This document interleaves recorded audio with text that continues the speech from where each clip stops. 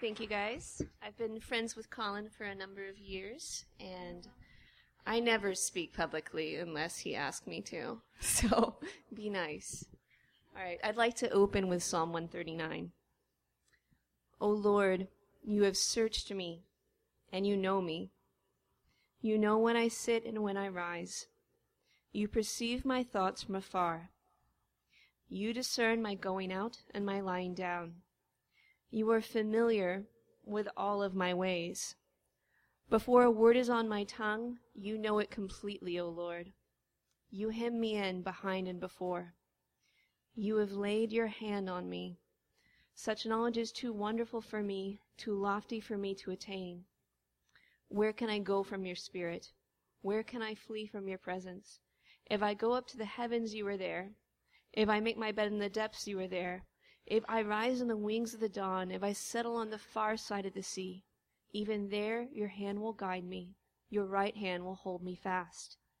If I say, surely the darkness will hide me, and the light become night around me, even the darkness will not be dark to you. The night will shine like the day, for darkness is as light to you. Colin told me to keep it to 15 minutes. I probably won't really do that, but I'll stick close to it. There's not going to be a lot that we can cover during this time, so I'm going to recommend some books to you. Books are my love language. I will always pass them on. But what I'd like to cover are some of the things that I wish somebody told me in my early 20s.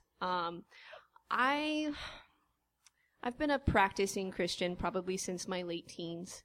I'm in my early 30s now, and as I look back, I think my life has been dominated by the same set of questions, and they frame whatever I do, whether I'm studying, or worshiping, or mentoring. I've been consumed with the questions, why are people stuck, and how do people grow? And I think the reason why those questions have been so dominating in my life is for most of my life, I have felt hopelessly stuck. There was a lot of chaos in my childhood, and so by the time I was entering my adult years, basic things that my friends just sailed through were terrifying and overwhelming to me. Like getting a driver's license, going to school, turning your homework in on time, getting a job, keeping a job, getting a relationship, making it last longer than 6 weeks. All of those were completely over my head. And this chaos extended into my prayer life. It's not that I never had experiences with God or felt close to God, but I would see people around me, I would see my peers that just seemed to be growing and flourishing, and they seemed to like being around God. They seemed to like spending time with Him. They liked reading the Bible. They liked worshiping. They even seemed to hear God pretty regularly. And so, there was two groups of people. Some of them were a little healthier than others. Some of them were a little more neurotic. And when they would talk about hearing God, you just kind of got the feeling they were baptizing their neuroses, And they got some sort of security. Like some of them were like micromanager hearers from God. Like, God, do I put mayonnaise on my sandwich? Yes. Do I put bacon? I mean, why do you even ask? But I couldn't dismiss the idea of hearing from God. There were times where I felt that I had heard God's voice, and I had plenty of healthy friends that seemed to be getting regular guidance from God. But in my own prayer life, it was really hard to sit down and be in God's presence. So thankfully that's gotten a lot better, and a lot of what I do today is trying to create a safe space for people when they come in to see me for a prayer appointment. To learn how to listen to God, to learn how to feel safe with God, and to work through blocks and barriers. So I'm going to spend most of the time working on blocks and barriers tonight, and also talking about the role that community and apprenticeship plays in how we come to know God. I'm not going to spend a lot of time on sort of tricky theological questions. Not that those aren't important, I just don't have time to go there, and that's not really what I'm great at. So let me pull up my notes. I have some, but we'll see if my phone dies. All right. So learning how to hear God's voice is a skill, and it's gained as trust is built with God and wise mentors. as safe experience is accumulated in an environment where it's okay to make mistakes. All right? I grew up in the church, and it wasn't even it wasn't a bad church. It was a good church. They just didn't teach us certain things. What they did teach us was pretty good, but we weren't really taught how to do stuff. So if we went to somebody with a problem, the first thing they'd ask you, are you doing your devotionals? Well, sometimes, okay, well, you need to read your Bible and pray more. I'm like, okay, that's all I ever got. I didn't know how to explain that when I sat down to read my Bible, I got so distracted. I'm kind of distractible, but I can read. I like to read. I would get pathologically distracted. I wouldn't be able to sit still. I would kind of check out. I could get pretty anxious. I could pray around other people that I felt safe with. But it was very hard for me to enter into a regular prayer life. Sorry, let me go forward through my notes here. I've actually covered some territory. All right. So one of the things that bothered me about the advice that I would get is just read the Bible and pray more was the vagueness of that. So I'm not going to be able to correct all the vagueness tonight, but if that has driven you nuts, I know how you feel, and there are tools in the box that we have available in the Christian tradition that are not as vague, that can help you troubleshoot some of the barriers that you might have with God. I think it's almost easier to teach somebody to listen to God if they didn't grow up in the church versus if they grew up in the church, but they've gone their whole lives not expecting the conversation to be two ways. Part of that is just accumulated experience. Part of that is people will psych themselves out if you get them in a chair and we start inviting the Lord's presence and asking him how he feels about them or asking him questions about things. Usually I find that people who are raised in the church are going to take a good skill and apply it in a situation where that's not what it's there for. So, they'll usually repeat something that is true, that they believe in their heads, that they know from Scripture, but they're not really listening. So I find that it does take a while for people to ease in. Oftentimes people that have become believers as adults and did not grow up in the church don't have as big of a problem with this because they don't have these mechanisms that they've developed. And again, it's not a bad thing to repeat things that are true, but the point is to listen to something that you haven't heard yet or that you have not built a bridge from here to here with yet.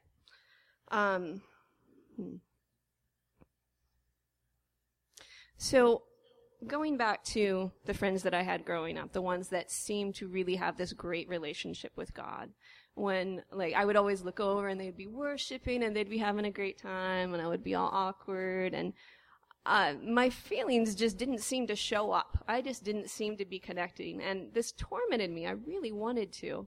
And I would ask my friends, how do you worship? How do you pray? And they would say helpful things like, I don't know, I just do. And that drove me nuts, because it reinforced this sense that there was something really wrong with me, that prayer should be something that you should just instantly know how to do. You should just know how to connect with God. It should just be there if you're really a believer. So I was afraid that I didn't mean it enough. We all have a certain amount of self-deception. I was aware about that. And what if there's just something in the way? That was really hard for me. And I had this unstated expectation that if I was really connecting with God, prayer should spontaneously overflow from my true, authentic inner self, and it's just going to be awesome and ecstatic, and it's going to be easy. I'm going to get into some sort of groove. And it's not that I never had experiences that you couldn't describe that way, but it's not an accident that I had this idea in my head. There's no such thing as an uninterpreted experience. And you don't go into situations without some sort of expectation about what it's supposed to be like that you measure your own experience against. And so what I described with this idea of this spontaneous, overflowing, true, deep, authentic self, that's actually some cultural baggage that we pick up just by growing up in this culture. Any philosophy majors, history majors? Just my girl. Okay. All right. Be nice, because I'm going to oversimplify here. I think we pick up a certain amount of baggage about how people come to know things and how people grow from a movement called Romanticism. And Romanticism, I'm not going to go too far into it. The Romantic period's probably like the late 18th century through the mid-19th century. And Romanticism emphasized deep, spontaneous, overflowing feeling. And it's particularly connected to how we think about spirituality and connected to how we think of artists and creativity. And it causes this problem because we assume that feelings are just really us. If anything is us, it's our feelings. And that's not the whole story. We tend to think of feelings as something that are uninfluenced by socialization. And that's not really where we're at in terms of philosophy or psychology today. You know, most people would talk about feelings as habits that have become automated in your body. They're stories that you'll learn based on what's at stake for you. So here's a sort of silly example. If I'm a farmer and I'm raising a crop of tomatoes and there's a drought, how am I going to feel if it finally rains? Thank you. Are you a farmer? No. All right. If I'm a surfer and I want to go to the beach that day and it rains, how am I going to feel? Not happy. Not happy. All right. So the same thing is happening to these people. They experience it differently and they feel differently about it because of what is at stake for them. So it's not like we're thinking our way into our feelings. But usually a feeling has become automated, and then you think about, why am I feeling that? All right. And we have this set of cultural stories that we use to interpret it. So when I was living under this expectation that if I'm praying right, if I'm connecting, it should just be spontaneous and overflowing, I felt really shamed, or like I just felt upset and disappointed when I wasn't connecting. And also the tools that I had, read your Bible and pray more, I tried that. I honestly wasn't very consistent. I was a pretty chaotic kid, you know, not very disciplined with anything. Like, I never learned an instrument. I never learned how to play a sport. There wasn't anything in my life that I had to do that I wasn't instantly good at. And that can really hinder people if you don't have to grow in developing a skill. Because usually if you have developed a skill, you have this sense that I can practice and grow in things, and it's okay if I'm not good at stuff right away. And we don't tend to think about relationships in terms of skills. But there are skills involved in relationships. There's skills involved in trust. To trust someone is like a particular skill about knowing how you can relate to just that person. And so learning how to pray and learning how to feel safe with God has a lot to do with trust. I tend to use the word trust rather than the word faith. I think that faith is a really loaded term and that we almost can't hear it anymore without reading into it this sort of idea of intense, that faith is a feeling, or that I just need to get my faith up to 20 faith points to get a new heart level or something like. I think if we substitute the word trust instead of using the word faith, it's a little easier, because we have this sense in our interpersonal relationships that you don't instantly trust somebody. That's not healthy. You're going to get hurt a lot if you do that. But I think we feel this pressure that we should instantly trust God and feel safe with God because we know He's good. But we know it here, we don't know it here. Another barrier that we often develop growing up as Christians in this country is this misconception about how people grow and how their desires and their feelings change, and how their behavior changes. So we can be brought up with this misconception that if I give you true information and you agree to that true information, that should change your behavior.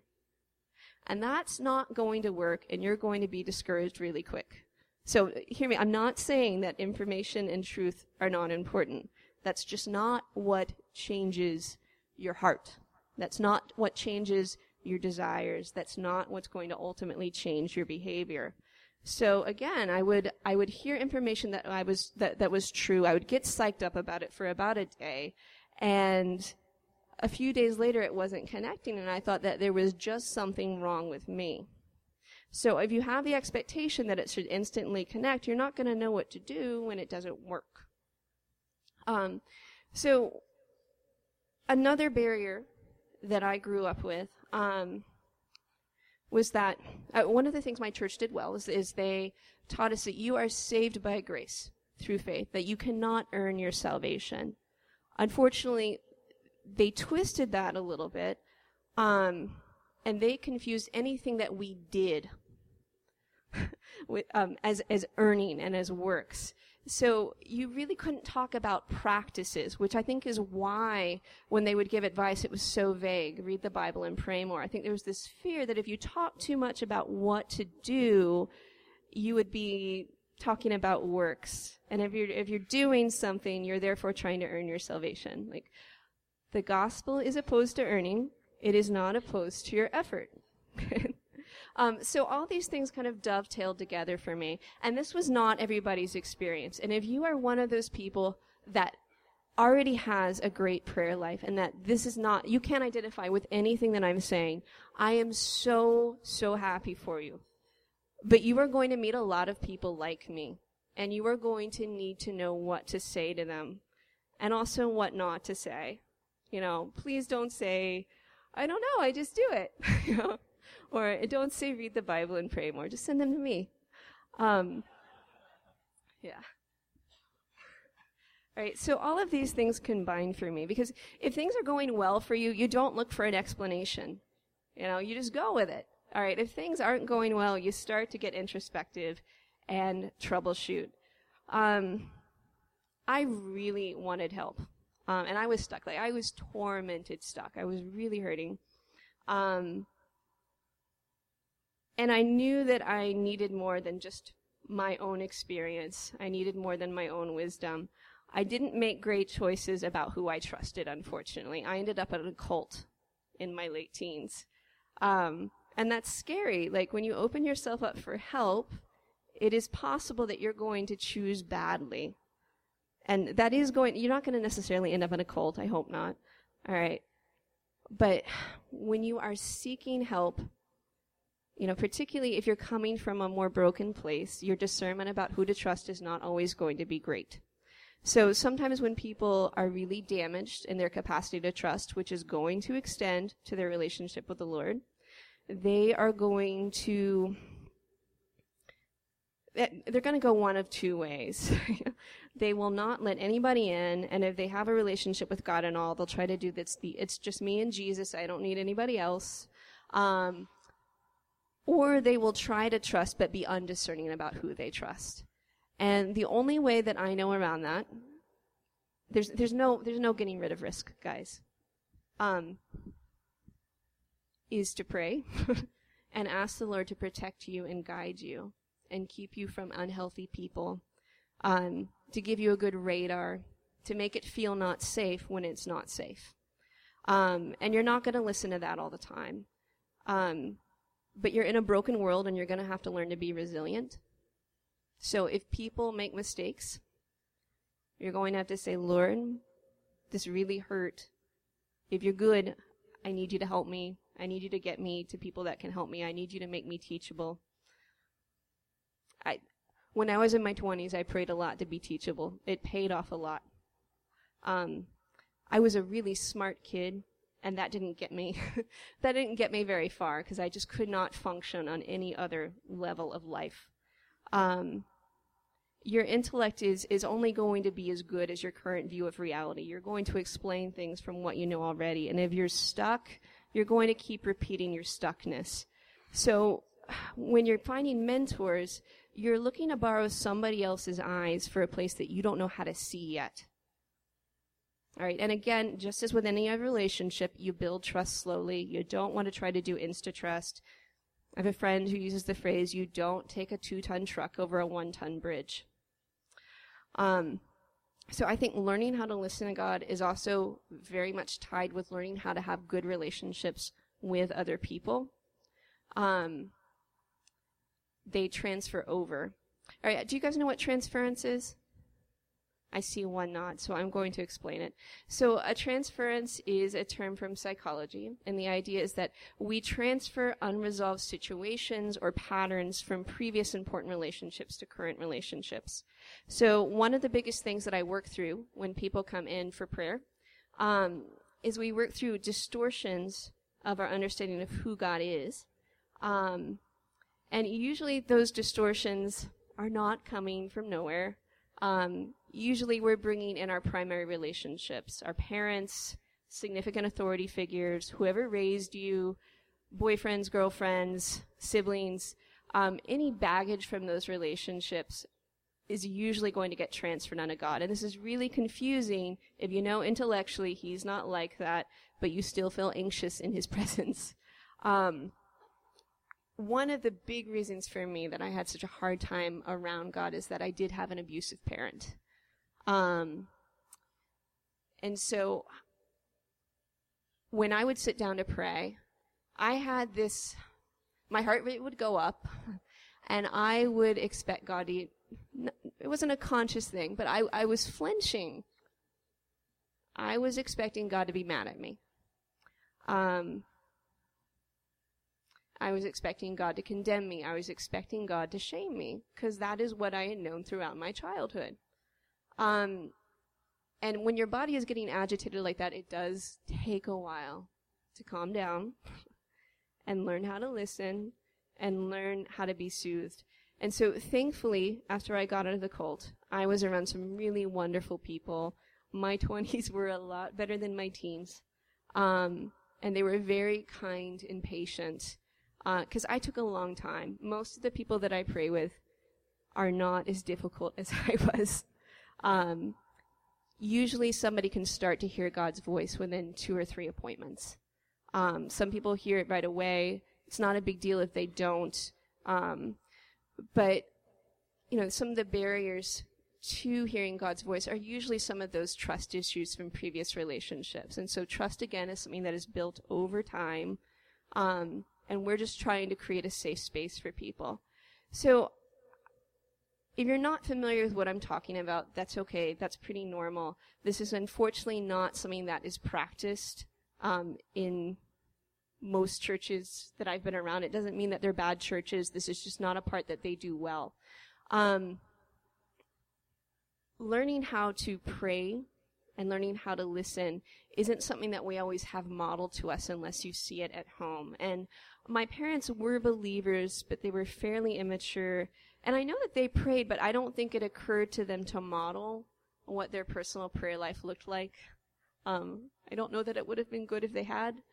But I think looking back, some of my friends that had an easier time praying, they also had a much safer relationship with my parents. I married a man that has a very different family background from me. He feels like he has the opposite of everybody else's baggage. He feels completely understood and loved and secure with his parents. Like, I never meet anybody like that. So he has a very safe time feeling secure with God. That's kind of foreign to me. You know, but it's nice to know that that's available. It's just some people are going to take a little longer to get there. Lauren, what was I going to say? In conclusion, I know that that's a hot mess and that that's kind of all over the place. You guys are welcome to come and talk to Lauren or talk to Colin. If you want help learning how to listen to God or working through some of the barriers. I know that this didn't get very far, and it's just kind of an appetizer. There's a book that I'd like to recommend to you. Dallas Willard's Hearing God. It is available in an audiobook. All right. Also, we talked very briefly about romanticism and this idea of spontaneity and how that affects our expectations. I would recommend a book by N.T. Wright called After You Believe. Also available in audio. All right. And just generally, when you're trying to understand how do people grow, how are our desires formed and reformed, I recommend James K.A. Smith. And if you go on YouTube and look for James K.A. Smith, Culture is Liturgy, you're going to find a great hour-long lecture. It'll get you started, and you'll know whether you want to read some of his other stuff.